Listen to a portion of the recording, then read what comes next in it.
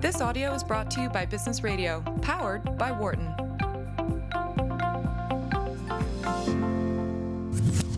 You're listening to Launchpad on Business Radio, powered by the Wharton School. Here again is Rob Conybeer.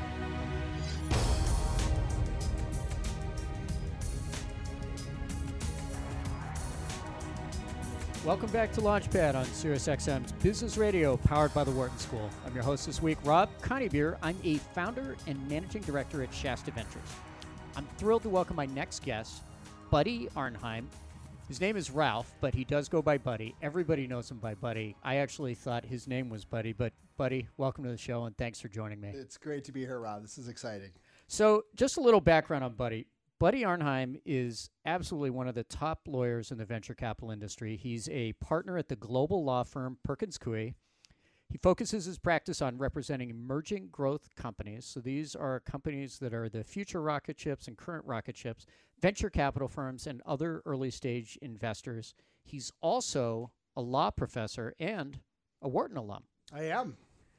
So I will ask you, what year Wharton alum? Oh, this is such a dangerous Were question. you in Philadelphia for this, or were you in an executive program for I this? was in Philly. I did undergrad, Wharton undergrad, graduated in 89. Oh, so you're super smart. That's where the really smart Wharton I grads can are. fake it. Well, you think about Elon Musk, you think about some of the people that have come out It is over impressive. time. It tends to be the undergrads. Yeah, and I dragged the average down for sure. Okay, all right. Well, let's start really, really simply. What exactly do you do? What do I do? What does a startup attorney actually do? Yeah, I think it changes day to day. In all seriousness, I feel like I'm more of a psychologist than anything else. The day typically starts by meeting a bunch of entrepreneurs with ideas to change the world and needing a little direction on how to get started. And then it goes from there to talking with the CEO about a transaction that he or she is facing, or closing a transaction that the company's trying to consummate, raising capital, selling some assets, buying some IP, dealing with employees, just sort of general whisper in the ear of the CEO and the board. So when people think of law firms, they think of big buildings with Greek columns, and you go inside and somebody's been with the firm for a while, wood paneling, and it took them about 20 years to become a junior partner, and then they work another 10 years to become a senior partner. Do you sit behind one of these big desks? Because you talk about early in the morning, and the entrepreneurs, do they show up at your desk, or where are you when you meet with these entrepreneurs that tell you this great stuff? Yeah, it's not a throne. They don't necessarily come down the red carpet up to the throne. No, look, Rob, you've known me a long time. I don't sit still, and I think there's a joke running in my office about, have you seen Buddy? Because I'm really not in the office that much. I mean, my job is on the road, in boardrooms, at companies, sometimes at conferences, but in motion. And I think it's part of the ecosystem of Silicon Valley and the startup culture that you. So you're out and about. So when you talk about meeting the entrepreneurs in the morning, that's at a breakfast spot somewhere, or a diner, or... I'm a big breakfast or hike the dish guy first thing in the morning. Those are my two favorite times to meet because they rarely get interrupted. So for people that are in the Bay Area, they know what hike the dish is. Maybe you could describe hike the dish. Yeah, it's a magical experience. So Stanford has this open space property on which it situates a bunch of satellite dishes, and you can walk. There are two main trails. One's about 3.5 miles. The other's 5-point-something miles. So you meet at the front gate with a partner, a friend, a prospective client, what have you, and you walk and talk for an hour. It's just fantastic. Have you gotten really good at parking near there? Because there's very limited parking. For as beautiful and open as space is, they seem to have about 5 total parking spaces to allow you to hike the dish. Yeah, and they have them situated in a way where you have to actually pass them and then back in. So no, parking is tough. The good news is my office is about a quarter mile away, so I can actually park there and just walk over. So as I mentioned, you're considered one of the top, most experienced and likable attorneys in Silicon Valley and some of the startups. Could you talk about a couple of the companies you've represented, that are particularly well known? Yeah. I've been very, very lucky. Way back when, early in my career, I got involved with a company that one of your co-founding partners, Todd Francis, funded called originally Computer Literacy, and it rebranded itself into Fat Brain, which we took public in 1998 and ultimately sold to BarnesandNoble.com. And from that, I've, as I bonded with the founding team and the executives and some of the board members, I was brought into a bunch of other relationships. So I was founding counsel for Open Table, for Trulia, for Cloudera, for a company called Tickets Now, a whole bunch of different businesses, and pretty much every single one of those businesses, I got involved from the day one. I incorporated the companies and saw them through their life cycle. Well, it's interesting. It sounds like you had a company in particular that was almost like a Rosetta Stone and opened up a lot of the other opportunities where you'd have entrepreneurs that would recommend you and investors that would recommend you. I think that's the formula. And maybe it's the formula in all business, but it's certainly the formula in Silicon Valley. And it's not just for lawyers. I think you work hard on a project with a bunch of people, and you get to know those people, and they get to know you, and you really do stretch your muscles and create new tissue. And inevitably, that company has a life cycle. And at the end of that life cycle, those people go on to do other things, and you stay in touch with them, and they remember this was Buddy's strength, this was Rob's strength, and so when they face those new opportunities and they need those strengths, they call you up. And it really, I would say that the vast majority of my career stems from maybe 3 or 4 seminal companies and the people involved in those companies. And it's interesting because the seminal company, if you were to give me the list here, you mentioned FatBrain, OpenTable, Trulia, Tickets Now. If I wasn't from, and Cloudera as well, if I wasn't from Silicon Valley, I wouldn't really probably have heard of FatBrain. That's right. It really wasn't that famous a company, but some of those companies end up being this source of great people over time because people certainly have heard of OpenTable and Cloudera and Trulia and Tickets Now. I think that's right. I think... Look, you learn, I believe you learn the most in adversity, when you're facing adversity. And I think some of these companies that sort of go through a tough struggle and have to sort of find a unique way to go to market or find a unique way to sort of monetize their product or develop, indirect sales opportunities. When they're facing that kind of adversity, I think the people involved in them learn more. And they build courage. And let's be honest, entrepreneurship is all about courage. So if I look back at my career and I look back at some of the other folks who I work with closely on the venture side, the entrepreneur side, I think many of them will point to maybe failures as the launching pad for their careers. And it's not because the failure in and of itself was something that they want to brag about or refer to. It's the learnings and the people that they share those learnings with in those failures. So if I was starting a company today, at what point do I try to get the introduction of Buddy Arnheim? Yeah, What moment is it that I want somebody to make that phone call, send that email, send the text message, Facebook message to you to get the connection? Yeah, well, Facebook might not be the way. But I think getting good advisors involved from the get-go is critical. And it's legal advisors, it's business advisors, it's personal mentors. I don't think you can be early enough. In fact, at the ideation stage is probably the most impacting stage.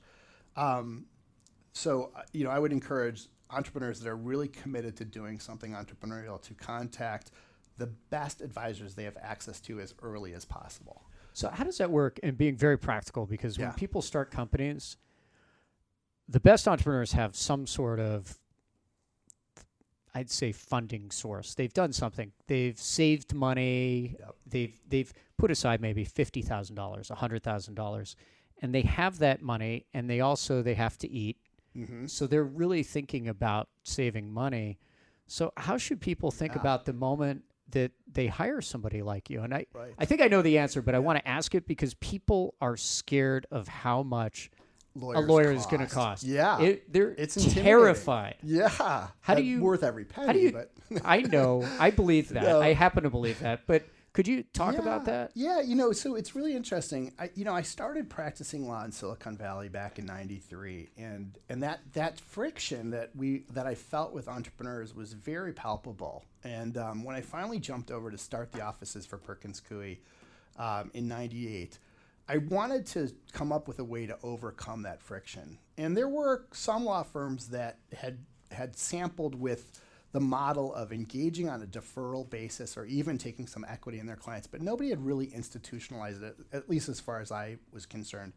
And so when I came over to start the Perkins Coie Silicon Valley offices, that was a primary agenda, is to lower the barrier for entrepreneurs to consult with us, engage with those that we felt were the most promising, and allow them to defer payment of our fees until they get some funding. So that's what you mean by a deferral basis. Exactly. We'll work with you, and it sounds like it's important for them to hit the screen because you might not have the same bar that an investor has when they're about to put $10 million into a startup. Right. But to a large extent, you're thinking about deferring fees or maybe not even getting paid because at the end of the day, if somebody's deferring fees and they don't get financed, you're probably going to waive those fees rather than take somebody's home or take somebody into bankruptcy. Yeah, it's the company's obligation, not the entrepreneurs. And that's exactly right. It's an investment. It really is. And it's an investment of the fees that we're going to incur to form the company and counsel them through their fundraising and any other things that they need advice on. But it's also the time. I mean, I can only get involved with a certain number of startups each year, particularly for me where I like to get really deeply involved.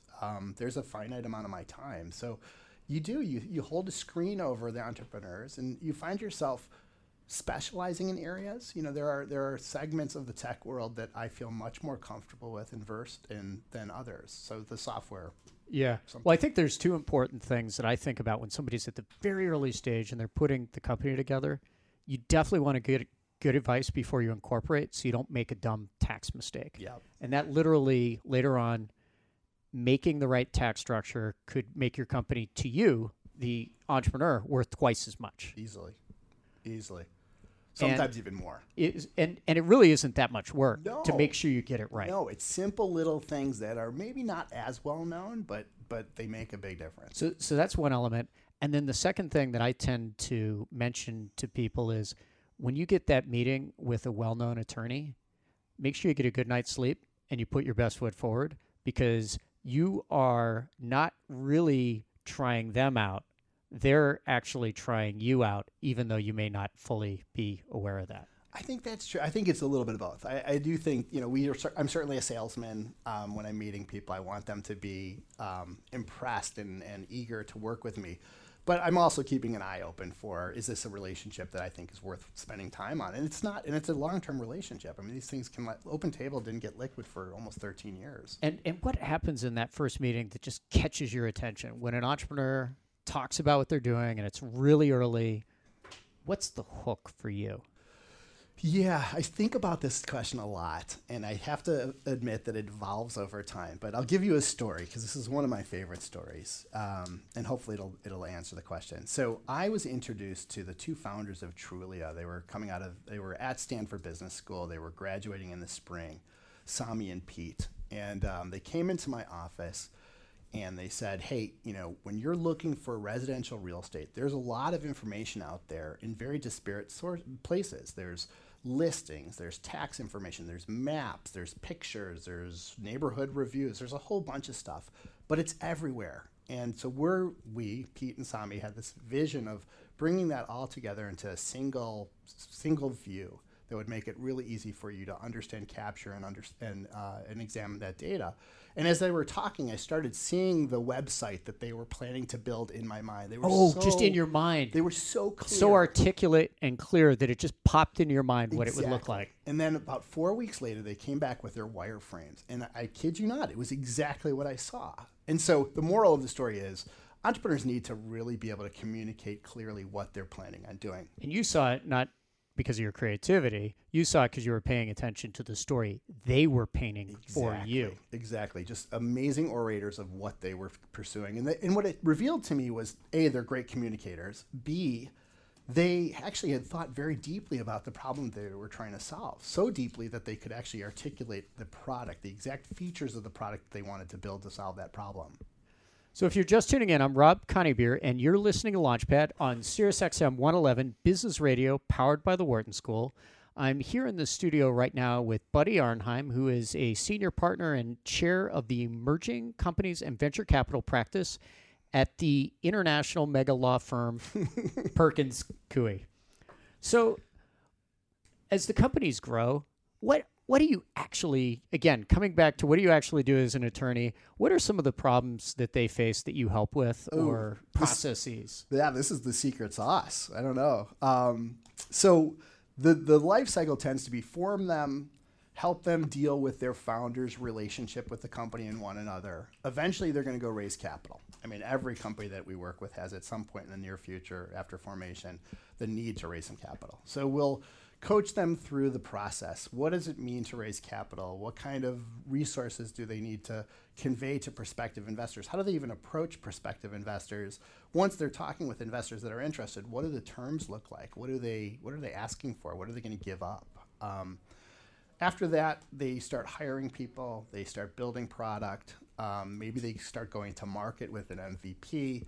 Maybe they raise some more capital. Maybe they get approached by other companies to partner or maybe sell some assets. And once in a while, they'll get into a dispute with an employee or a partner, or they'll have somebody infringing on their IP and they'll need some dispute advice. And then ultimately, these companies tend to be, because they're backed by people like you, Rob, they tend to look for an exit 6, 7, 10 years out, being either a sale of the business or creating a public market for their securities. And so we do a lot of M&A work and a lot of IPO work. So it sounds like there are two pieces, at least that I see, that comes into that. One is you have the documentation, the legal documents that have very specific legal language, which is actually more accessible to read than people realize. If you sit down and you go to read something, it follows a pretty logical thing. You just have to actually read it because you define terms before you use terms in a given document. Yep. So I find they're a lot more accessible than people realize. There's like 4 or 5 major documents around a venture capital financing. Yeah. I think they are boring as sin. So I think that's the problem. I'm not arguing with that.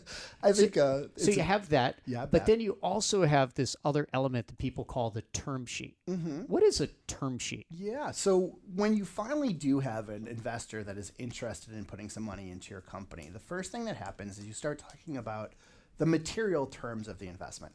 How much are they investing? What are they valuing the company at? What kind of representation on the board will they have? What kind of information are you going to provide them on a periodic basis so they can monitor their investment? All that gets codified into a term sheet. Some term sheets are 1 or 2 pages long because there's implicit understanding about the nuances of those terms I just mentioned. Sometimes they're a little bit more detailed and they'll go 5, 6, 7, 10 pages long.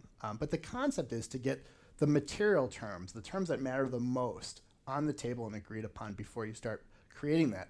The drafting of documents, as people call it. And how long are those documents, the ones that you were saying are boring as sin? We measure them by their weight. So they're about 1.5 inches thick. There's 5 principal documents when you are doing a venture financing. There's a purchase agreement that memorializes the actual purchase and makes representations from the company and from the investor at the time of the investment. Hey, this is our capitalization. Hey, this is the material contracts that we have. Hey, these are the list of employees we have and what we're paying each of them. That kind of stuff. The second document is what's called the certificate of incorporation, or the charter, and that really defines the economic and legal voting rights of the stock that the investors are buying. The third document is called investors' rights, which are really about resale rights and information rights. And then there's what's typically called a voting agreement, which dictates how the board composition will play out. Kind of a control document. Mechanism. And sometimes it'll also take away the vote on some small stockholders' shares. And then the last is restrictions on the founder's ability to sell their stock with what's called a co-sale agreement and a first refusal agreement. Yeah, it's interesting. When you start to dig into them at first, they feel kind of boring. And I think entrepreneurs in general, when they go through it, they're like, oh my God, I got to spend 2 weeks doing this and putting these pieces together. But the flip side of looking at it is possibly the investors are interested in that $2 million obligation you have for something in this list that people call the representations and warranties. Mm-hmm. And that is often the most interesting thing to read when you're getting to a closing. Could you talk about what reps and warranties are? Yeah. So, it is. It's really, I will say, in the venture business, when you make an investment in an early stage business, particularly if they're pre-product or pre-revenue, it's kind of binary, right? Either they're going to take your money and build enough value to either be successful and sell themselves or raise at least more capital to continue to fuel the business, or they're not. So the economic terms tend to be pretty simplistic. At the same time, when you place that investment, it's really important to have a clear understanding of what you're buying. And for example, if you do write a $2 million check and the company has a $2 million sort of payable that it forgot to tell you about, you're going to be kind of bummed out when your money goes in and goes right back out. So the reps and warranties are basically a way to require the company to disclose itself, to open its kimono to the investors. It's like a house. It is. If you built a house on a former Superfund site or a place where they stored toxic waste, you probably need to disclose that at some point in the closing process. And if you don't and the buyer steps into it, they're going to be pretty upset at you. Well, what I find interesting about this is what you're talking about. It also scales to later stages as well. So it feels to me like most times you have a transaction, whether it's an early investment in a company, later investment, or an exit, you have a similar set of tracks. Yeah. You have the term sheet negotiation, which is relatively short, but it's all the major items. And then you have the legal diligence to get to close to make sure that if it's been sitting on a Superfund site or you don't have control of your IP, it's disclosed before you get to the final closing of the transaction. Right. With the big documents. And is this true at later stages or even in acquisition? What's the analogy from what we just talked about to when the company's being acquired or the later Exactly. I think they're the same process, which is, you tend to, in the later stages where the company has, let's call it, more options, more stability, more durability. In the early stages, the company has no money, maybe not even a product. It's the good news is there's not a lot there usually. Bad news is the company really needs to get this financing done, and it's committed to the investor, and that's the path it's headstrong heading towards. In an acquisition or a late stage financing, you still have the same process where the parties come to a heads of agreement or term sheet to sort of lay out and agree upon the material terms of that financing or that exit, and they typically then sign that term sheet. Oftentimes, in that term sheet, there'll be what's called a no-shop, which keeps the company off the market from talking to other prospective investors or other prospective buyers. And that tends to be the highest hurdle. Yeah. And most frightening when you're selling a company. Absolutely, because you're committing to this particular buyer or investor that you're not going to sort of do the stalking horse game. That you're committed to them as long as they stick to the terms that you've sort of agreed upon.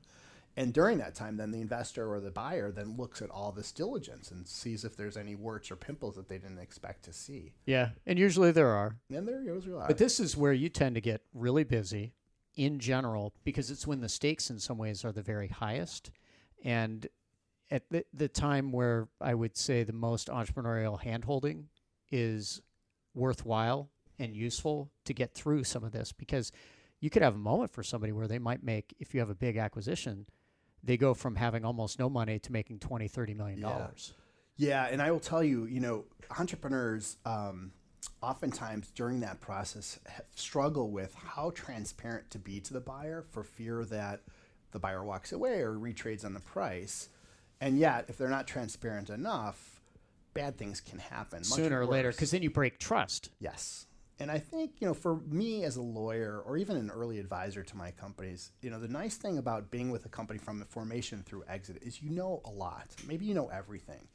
And that... Oh, so you can help guide them. Yeah. Hey, what about that wart that you sort of covered with the Band-Aid? I think it's time to tell the acquirer that sooner rather than later so you don't find yourself too far down the path where you're vulnerable. I also think that for buyers in the tech, look, we live in an incredible place, but you see the same players across the table often, and I think there's what you do in one deal will reflect upon you in your next deal, and so building the trust not just with your client but with the other parties with whom you're transacting is also critical. This is really interesting because for venture capital investors, once you agree to a term sheet with a company, any reputable firm is going to follow through, even if there's a market change, et cetera. The one time it doesn't happen is if there's a material misrepresentation of something that's not been disclosed in the term sheet. Like, what might that type of thing be? It could be you mentioned IP earlier. It could be Intellectual property. Hey, the startup actually doesn't have rights to the intellectual property around which it's going to be growing this business, or it has some rights but not comprehensive rights. So that's a big one. We see that a lot, and I think IP hygiene is something I've gone on my soapbox quite a bit about, making sure that you own what you own, and you keep a nice container around it. Look, big payables can also be daunting, particularly in the early stage. We will have startups that start and they really don't do any fundraising for 12 to 18 months, during which they've racked up maybe $100K in fees to us and maybe $500,000 in fees to other people. And they go out and they raise $2.5 million, and the investors at the last minute learn that of the $2.5 million, 20% are going to creditors or vendors. That's hard. I see. And then they start thinking that it becomes also a trust issue, as opposed to if you're negotiating it up front, you really know how much of the company you're buying and runway and all that. So we'll have to take a break in a moment. Okay. And the final question that I had here is, what is the best practice when you think about entrepreneurs that work with you at an early stage? Because a lot of the things we talked about, you can learn about online. Mm-hmm. But I'm also guessing there are plenty of people you work with, you walk them through the basics. How do you handle stock options? There's different ways you can do stock options, et cetera. What do the best entrepreneurs do to teach themselves about structures and legal stuff so that they can make the most of the advice and leverage and earn the respect of the people who are giving them that advice? There's some amazing resources online that law firms like ours and other law firms that we compete with have published to sort of help the self-learners get up to speed on what I consider to be sort of the 6 categories of law stuff that startups need. Forming a company, how to deal with founder stock, how to deal with incentivizing other people you're bringing into the business, whether they're employees, advisors, or consultants, how to deal with intellectual property, your seminal IP, and how to create good IP hygiene from day one, how to deal with those day-to-day things that happen as a startup, how to get payroll set up, how to get insurance, how to get a lease for a facility. And then last but most certainly not least is, raising that seed capital. So there are tons of resources online to help you learn about those 6 categories of expected legal resource that you're going to consume as a startup. And then and people should go find that and read should. it, so they're educated, so they're asking pointed questions as opposed to "come teach me." Yeah. Now the other thing is, some entrepreneurs pride themselves on being super creative in everything they do. I will say that if your business is sort of heading into this trajectory of fast growth, which is where I've specialized my practice, where I've focused my practice, there's times to be creative, and there's a whole bunch of times not to be creative. That's really good advice. And I'd like to come back to that and stay with us. When we're back, I'll continue my conversation with Buddy Arnheim of Perkins Coie, where we're going to talk about what it means, where you should be creative, not creative in a startup, some of that advice, and also some of the areas that he's particularly excited about investing with the other hat that he wears as a venture investor. I'm Rob Conybeare, founder and managing director at Shasta Ventures, and you're listening to Launchpad on Business Radio, Sirius XM 111. We'll be right back.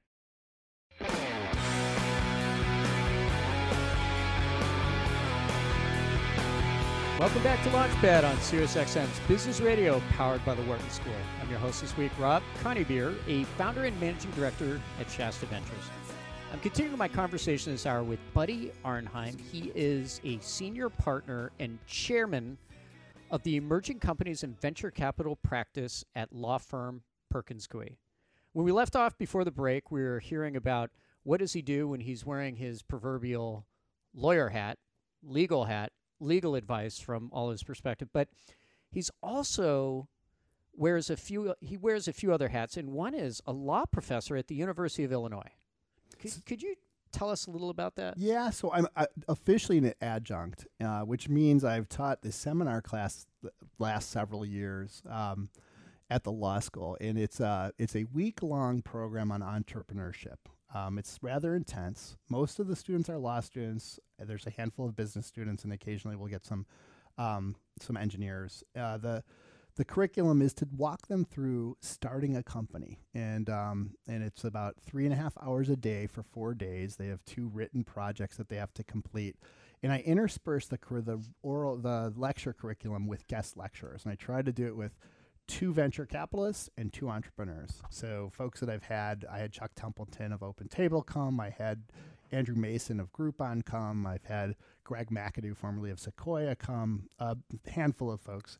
My belief is that they walk out of there not being nearly as intimidated about starting a company and also getting a better understanding of this wacky ecosystem that you and I are so comfortable with. And as an adjunct professor, are the students law students or are they other students? So most of them are law students. I do get some MBAs in there, and I do get some master's engineers. And are they people thinking about starting something, or are they more interested in understanding how to advise people that are starting something? So I think it's a little bit of both. I've had some graduates of my class reach out to me to join, our law firm and to interview with Perkins Coie. In fact, we've hired a couple, which has been fantastic. I've had a handful that have gone off and started companies, and there's a bunch that have gone into the investment world. So coming to the other hat, the investor hat. Yeah. And Orthogonal Ventures, the sole GP fund that you're talking about. As an engineer, I love the phrase orthogonal. I think for a lot of people, they'd like to understand what is the difference between orthogonal and perpendicular. Well, perpendicular I think everybody intersects. knows what perpendicular is. Orthogonal doesn't intersect. It's just sort of out there. It's in a different direction. It's a game on. It's a play on sort of what interests me as an investor. Honestly, I've been very lucky. I've had the privilege of working with just some brilliant entrepreneurs from very early on, and I've seen them grow big businesses. I like to think that I actually helped a bit along the way. But as I've sort of progressed in my career, it's the wacky projects that have intrigued me the most. And as you know, Rob, but probably your listeners do not, I got roped into inadvertently co-founding a company a handful of years ago called Titan Aerospace. It's a wacky project. It was, the idea was to It's very orthogonal. It's not on the standard path. It's on a different path. It is. It was way up high. We were building what we referred to or coined as atmospheric satellites. So big solar-powered, perpetually flying airplanes that would fly at high altitude, and it was an amazing project. We got very lucky at the end. We sold the company to Google. All of the employees except for myself continued with Google. Just fascinating, and that sort of fueled my interest in doing. Do you have a Google badge? No, I did not. You didn't get a Google badge, but you were a founder, and it was acquired by Google. Yeah, but I did not join Google. Did you get a Google credit card? No. Okay. No, but I did not. Okay. So I should probably sort of look into that. So did you help them save on legal fees by being a member of the founding team, or did you actually hire somebody else? No, I ultimately did jump in as the lawyer on that project and represented the company as we sold it. It was such an important project for me. I wanted to make sure that it sort of happened the way I wanted it to happen. And what are some of the other companies you've been involved with you're excited about? Oh, so there's one that we just there's one that I've shared with you, and it's a stealthy project, but there's a little bit on the web that and so accordingly I can share a little bit about it. It's a space launch company called Spin Launch, and it's I think one of the most fascinating projects I've ever worked on. The idea behind Spin Launch was to come up with a way to catapult stuff into space much more cost effectively than the traditional rocket methodology, and also much more responsively, meaning we could do it at whim. Could you describe what you mean by catapult? I can describe a little bit. I probably can't describe too much because it's, again, I think it's important for the company right now to stay stealth. But the idea would be to impart kinetic energy through a catapult type mechanism as opposed to impart it through a blast of a rocket. Yeah. So this is something where you hear the phrase spin launch, you hear catapult, you think about the Dark Ages, and you just think about something that has a trebuchet that might go a little bit faster. And it sounds like that's enough. So that's one that's interesting. What else are you interested in? Are you interested in space in general? I do. As you know, Rob. Is it in outer space? Yeah, I'm a nerd at heart, and I'm a sci-fi fanatic. And so I think we're entering into this era that some people are referring to as new space that's just fascinating. The privatization of the space industry. So yeah, I've been spending a bit of time trying to understand it and figure out what are going to be the enablers, the early enablers that really make this a real deal. Well, let's talk about that a moment. If you're just tuning in, I'm Rob Conybeer. You're listening to Launchpad on SiriusXM 111. I am here in the studio right now with Buddy Arnheim, who is a senior partner and chair of the emerging companies and venture capital practice at law firm Perkins Coie. Why is space interesting right now? Well, if you think about it, it's been about 50 years since we put a man on the moon. And during that time, we've done I will say, NASA has done some amazing things. We had the Mars rover, which was, for me, an absolutely seminal moment. But you might argue that the innovations in space exploration have not proceeded at the same pace as the innovations in things like personal computing or even transportation, terrestrial transportation. And interestingly, about 15 years or so ago, the X Prize was published, the Ansari X Prize, to sort of develop a private vehicle that could make it to the edge of space, 100 kilometers of altitude, 2 times in, I think it was a 2-week period, if I'm not mistaken. And it prompted a lot of really interesting folks to attempt to achieve that X Prize, the $10 million Ansari X Prize. And I would argue that it was multiple competitors. It was like 10 different companies, right? It was. I don't remember the exact number, but I think it was 6 or 7, if I'm not mistaken. And it was achieved. And I would argue that was the beginning of this new space era, where the idea of privatization of space launch and ultimately space exploration became a reality. Well, when I think about the area, it's one area that I actually worked before venture capital was in the space industry for Martin Marietta. And we were building commercial communication satellites. So if you think about the ones that broadcast TV, it was up in geostationary orbit. It looked like it stayed in the same place above the equator. And it was used to beam down the Flintstones and Ren and Stimpy and all of our Three's favorites. Company, all our favorite old shows. So what's happened over this time frame is there are 3 major applications that we see. One is Earth observation, taking pictures of the ground. Yep. And imagery of the ground for whether it's looking at crops or number of cars in the parking lot or ships or things like that. Then you have communications. And that's literally updating Teledesic, which is a 20-year-old set of satellites, a constellation with modern technologies that have been advancing with Moore's Law. And then there are some people that are looking at manufacturing, as crazy as that might sound. And then there are the people building launch that supports all this. Which area of space gets you particularly interested? You talked about spin launch, which you were pretty mysterious about, but what else gets you interested and excited? So I think the whole thing's fascinating. So, but I think there are enablers, right? So launch is clearly a gating item. It is terribly expensive today to get something into space. And I think, I may have these statistics wrong, but I think there's something like 2,300 satellites orbiting the planet at various altitudes from GEO to LEO. And I believe there's sort of, maybe as many as 10x applications for as many as 10x more satellites sitting in front of the FCC right now. There's this need, there's this pent up demand to get stuff into space. And these are real applications because it costs big money to get that approval from the FCC. So there's capital behind it to send 10x that number of satellites into space. And so what is driving it? So first of all, there's the miniaturization. So 10x the satellites is sort of actually, what used to be the size of a school bus is now the size of a laptop. So that helps grow the number. But there are these real industries. There's these imaging, these sensing industries, and there's these communication industries that are real and feed off of the information that comes from these theoretical constellations. But we got to get it in space, and so I think the first thing is, how are we going to get this volume of stuff into space and located in the right places to then accomplish the data collection that these industries thrive for or crave, and then once they're up there, how do you replenish them with the next generation or when they fall out of orbit? Well, because they're advancing so quickly. Yep. That they actually have mission lives of 2 years, not 15 years, and that type of thing. Exactly. And it's interesting. People also ask about, do you replenish the rocket? So should you bring the rocket back, or is it disposable?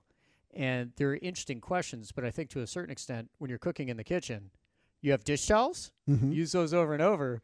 but you still have paper towels on the roll. They have different purposes. That's a fantastic analogy. I really like that. That's exactly right. There are going to be some vehicles that we use once because that's the right way to use them. They're cost effective. The cost benefit analysis of recycling is just not there.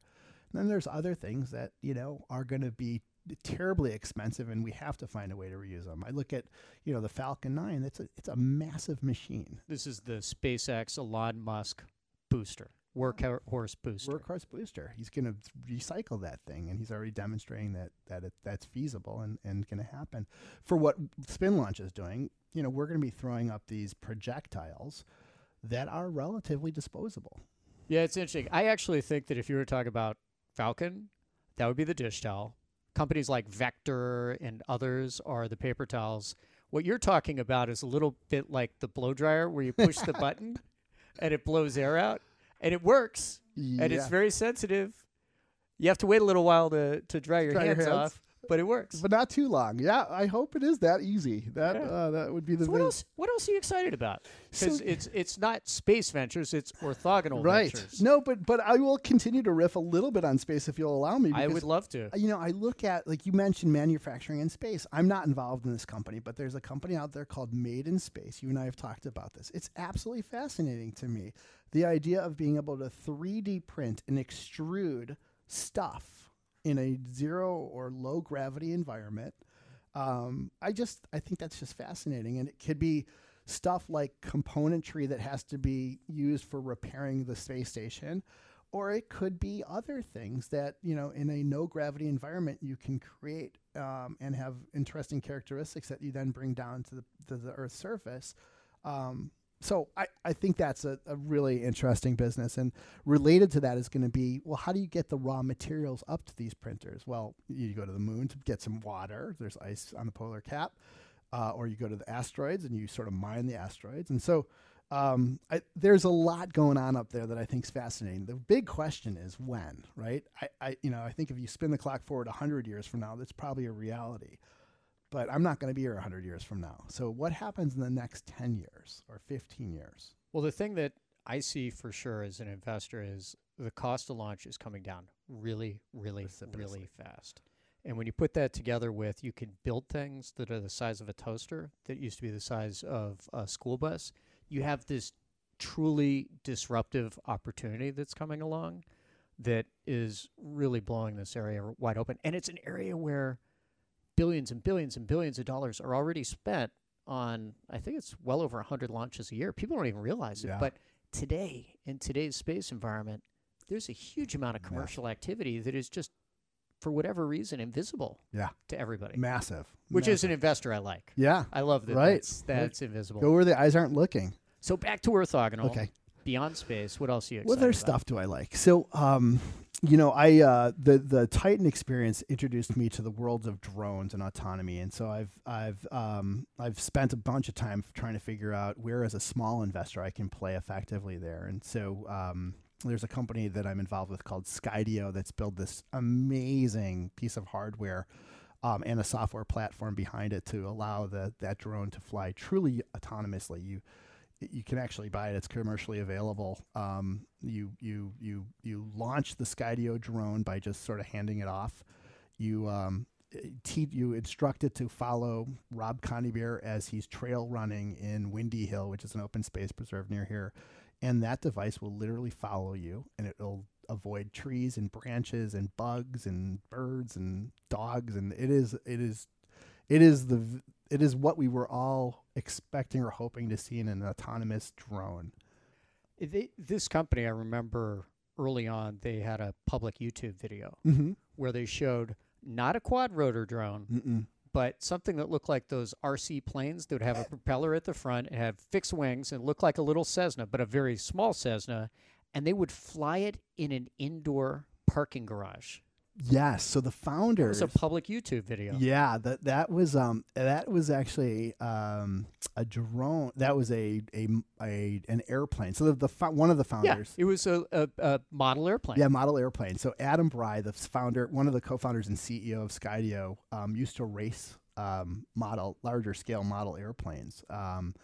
And at MIT, they did a demonstration that you could develop a software navigation platform to allow this plane or a smaller version of it to fly in an indoor parking lot. It's fantastic. So you talk about drones, talk about the robotics, similar themes that you're also interested in. Yeah. Computer vision. I do. Yeah. I this whole machine learning and AI wave is terribly exciting. I think that what we're seeing is there's some nearer term pragmatic applications of AI, and then there's some far-reaching, longer-term things. And so I'm trying to figure out what are the nearer terms, what are the nearer term problems that AI or ML can solve. I think it's computer vision. ML being machine learning as a subset of artificial intelligence. Exactly. AI. Exactly. Thank you. And I think it's in computer vision. There are a number of services out there right now that can look at images, whether it's video images or two-dimensional images, and extract information out of that even better than we can as humans. And I like that. And I've got a number of investments there. I think there's some longer reaching AI opportunities. I haven't quite placed any investments that I think are worthy of sort of sharing right now, but our compute power is growing, and the ability for machines to actually learn on their own is coming quick. How do you manage the two? The investing versus the law? Versus the law work. Yeah, no, I don't know if I do it well. Okay. I know. I enjoy it. You just jump in and work 100 hours a week and make it all work? Yeah, I don't sleep a lot. That's a criticism my wife would lend. But I feel I'm very grateful for my law practice because it has introduced me to a whole bunch of technologies and industries and people that have taught me a lot, and so I've learned from the law practice how to build a company, how to get it off the ground, how to bring a product to market, how to manage a rapidly growing workforce, how to deal with a shrinking workforce. There's a whole bunch of sort of tactical things I've learned as a lawyer, and I've been able to then take that into the investing world and sort of as an investor, you look at an idea, you get very interested initially, and then you look for reasons not to make the investment. I think my law practice and my law training has helped me develop those risk factors to flush out. So you talked about co-founding Titan. Did you co-found anything when you were a kid? Oh, a window washing business. You did? I did. Where was this? I did. And I grew up in the suburbs of Chicago, North Shore, Highland Park, Illinois. And a buddy of mine, Mike Hirsch, and I had a window washing business that we ran for a few summers. It was a great summer job. I mean, what kind of windows? Car windows? No, office windows? House windows. We printed a flyer off of an old Mac, and we went up and down the streets of his neighborhood and mine, handing out flyers saying, if you want your window washed, give us a call. Would you go door to door? Would you ring the doorbell? Door, absolutely. Absolutely. There's nothing like door-to-door hustle. And then would you actually do the window washing, or did you hire somebody else to do the window washing? So we were both the sales and marketing as well as the sort of operational. The labor. Okay. We never got to the size where we could actually hire other people, but it was a good business. For a summer, we would make a lot of money for kids. We'd call our own schedule. How did this come up? I've never heard of somebody doing a window washing business. I think it's pretty amazing. I've heard of lawn mowing, other things. Do windows get particularly dirty? They do in the Midwest Chicago? In particular. Yeah, you get the summer and the storms, and yeah. Did you compete with anybody? We were the dominant window washers in Highland Park and Deerfield. And did you have long sticks with? No. So this is the deal. How did you? Clean it off. Yeah, so we would rock, paper, scissors on who would get the second story because I just am scared of heights. Okay. And so nobody wanted the second story? No, Mike was braver than I, and so he would oftentimes just volunteer to do the second story. But here's the other thing. We learned along the way that there was another business we could add, a way to grow our revenue, which was to clean gutters as well. But to clean gutters on a second-story building, you have to go on the roof of that second-story bulding, and you have to lean down and scrape. And so that was the big. And I'm guessing you weren't exactly OSHA compliant. No, with the harnesses and things like that. Yeah, the good old days. So did you offer a bundle? Was there a bundling strategy? So if if you get the window washing for another, I don't know, $20-$30, we'll clean the gutters. Yeah. We would usually close on the window washing and then upsell the gutters for another $20 or $30. I don't remember what our pricing was back then, but it is interesting when you're a kid and you have those sorts of businesses, pricing strategies. They just occur to you after you've been doing it for a while. There are other ways to make money with minimal extra work. There really are. You also, because you're so young, you don't take anybody else's advice, and you kind of learn the hard way. There were things that we could have done much more easily. I didn't have to walk up and down the street. We could have actually, put an ad in a local newspaper. We could have done a referral fee. I don't know. We didn't do any of that stuff. Yeah. So we've got about 2 minutes here. What advice do you have for people that are closer to the window washing stage of their career than the world's most interesting attorney stage of their career? Okay. First of all, failure is not a bad thing. Like, I think, as we mentioned earlier, you learn more during adversity than you do when things are going really well. So don't be afraid to fail. There's nothing wrong with failure. There's a former venture capitalist named Peter Rip, who's no longer alive, rest in peace. Great guy who, would blog about how his favorite entrepreneur to back was the entrepreneur that had previously failed. Because they had learned through that lesson, and they had the chip on their shoulder to make this next venture work well. So don't be afraid to fail. There's nothing wrong with failure. Failure is not something to look down upon. It's something to learn from. Second is, entrepreneurs are courageous creatures, and they're the most courageous creature. And if you pride yourself on being an entrepreneur, go for it, man. You are courageous, and harness that courage. Don't feed the courage. Don't try to repress it. It's jump in. Jump in. Go ahead. Maybe climb up to the second floor to clean the windows occasionally. But seriously, overcome your fear and actually step off the curb. Get started. And I guess the last bit of advice I would say, maybe the most important, is practice self-awareness, but don't practice insecurity. Meaning, as an entrepreneur, you don't know everything, and it's important to get perspectives from other people. But at the very core, there are some decisions you're just going to have to make on your own, and you got to know how to read your own internal navigation. You got to, stick with your gut. Well, this is great advice, and it's tough to be an entrepreneur because you get this conflicting advice, but it's about making all these things work at once. So, buddy, thank you so much for joining us today. It was so much fun, Rob. Thanks for having me. And for people that want to keep up with you and the work you're doing, where should they go? I have not been a great blogger or sort of tweeter. But if you do a Google on my name, Buddy Arnheim, you'll find out my website, our firm's website. There's not a lot of information about my investing, but you can email me and contact me, and I'm happy to talk. Well, that's perfect. So Google Buddy Arnheim. So that just about does it for today's show. Thank you so much for joining us. Be sure to follow our show on Twitter at BizRadio111. To follow me, I blog regularly at 280VC. Follow me on Twitter at Rob Coneybeer. For more guest interviews, check out our Wharton Business Radio Highlights podcast on iTunes and Google Play.